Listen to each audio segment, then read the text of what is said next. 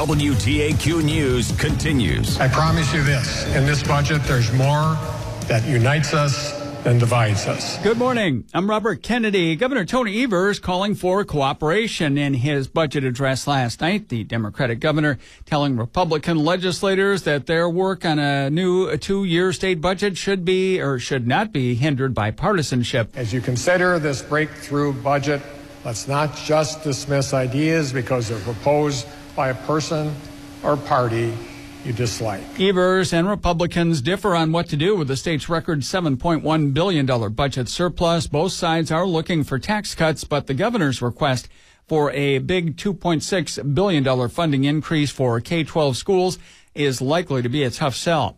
Brown County Courthouse will soon be seeing a multi-million-dollar change after decades of discussion regarding the security of the courthouse. The Brown County Board unanimously approved a single-point entry security system last night. The $3.9 million resolution will also include security systems and staff. The project will be paid for by sales tax revenue and begins this fall.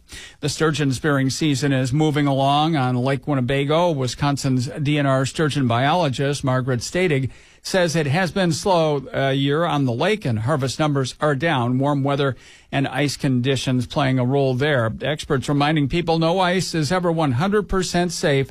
Spearing season is set to run until February 26th unless harvest caps are met sooner. It is time to start getting the ice fishing shacks off the lake, too. DNR Warden Ben Mott says that shifting weather conditions and the return of spring means some lakes are already seeing uneven and thin ice. From Madison all the way up north, there's a lot of variation, but it's always better to be safe than sorry to get those permanent shacks off ahead of time. Failure to get your shack off the ice before the March 15th deadline could cost you over $250 and whatever fees it takes to pull a shack out of the water if it falls in. Raymond Newport, Wisconsin Radio Network. The students at Victor Hayne Elementary School in Kaukauna have joined the statewide Do Good Wisconsin Cereal Box Challenge.